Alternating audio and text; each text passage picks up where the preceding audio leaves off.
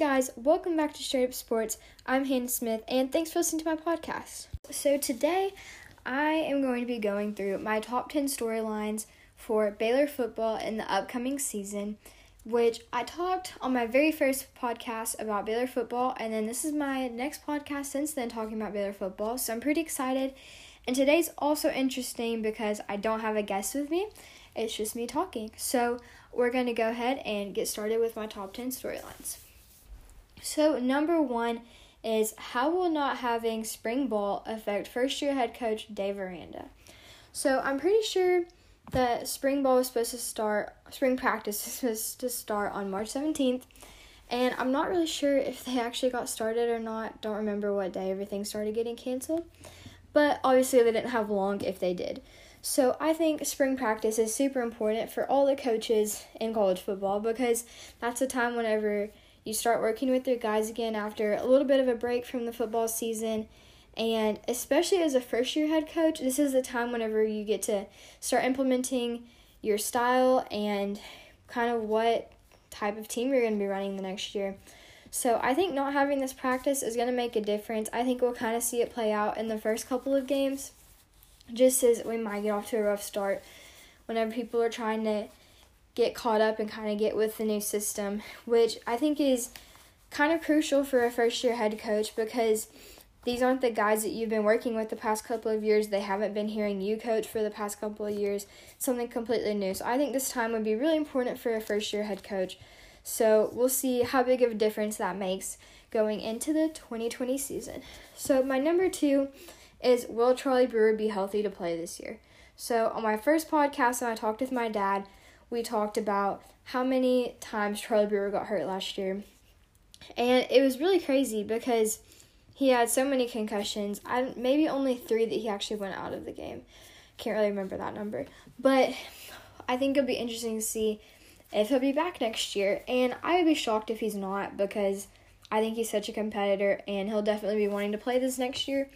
But I think it'll be something to watch for and we'll see if he's playing.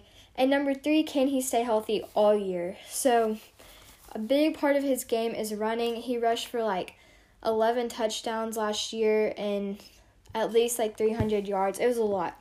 So can he stay healthy? Can he keep from taking too many shots?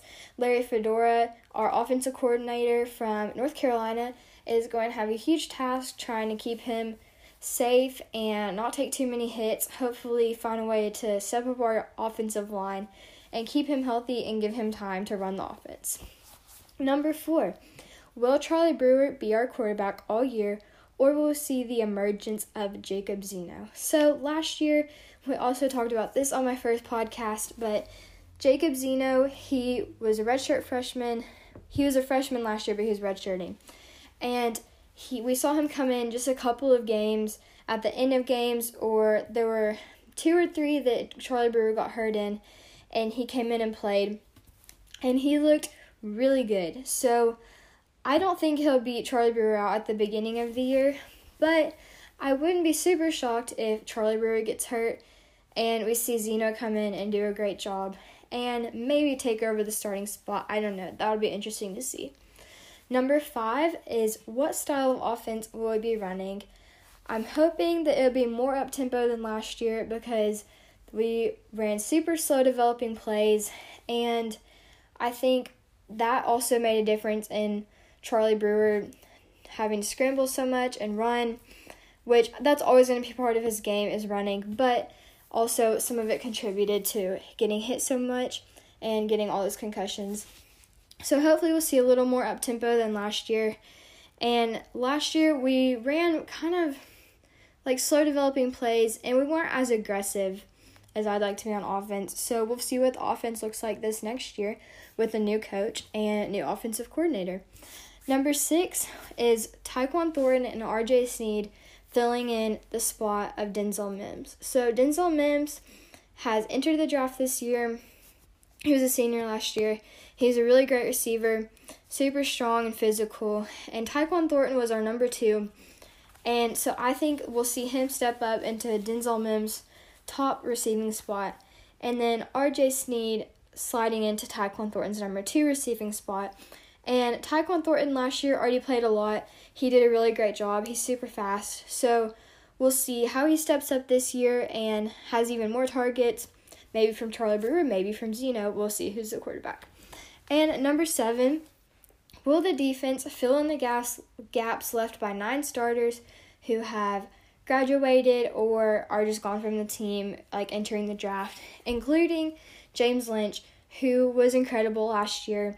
He did a really great job. He's in the draft this year. And 9 starters leaving is a lot of spots. So I think it'll be interesting to see who fills in the gaps. And what's kind of good about our defense last year is we kind of rotated in a lot of players playing in some different spots. So it's not like we're completely starting from scratch. Like, a lot of people have experience. So I don't expect our defense to drop off too much. My number 8 is, how will Aranda's attacking style of defense help our defense pick up right where we left off?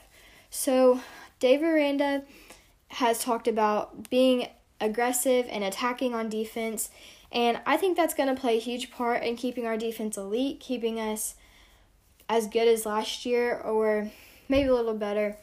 We'll see how the defense looks, but I think just being aggressive and attacking is important in any sport on both sides of the ball in football, so we'll see how that helps us step it up. My number 9 is, can the team pick up where we left off, or will we see a decline? So last year, 11 wins, maybe 12, I can't remember, 11 or 12, and I really doubt that we'll see that many wins this next year because of the first-year head coach and losing a lot of our defense.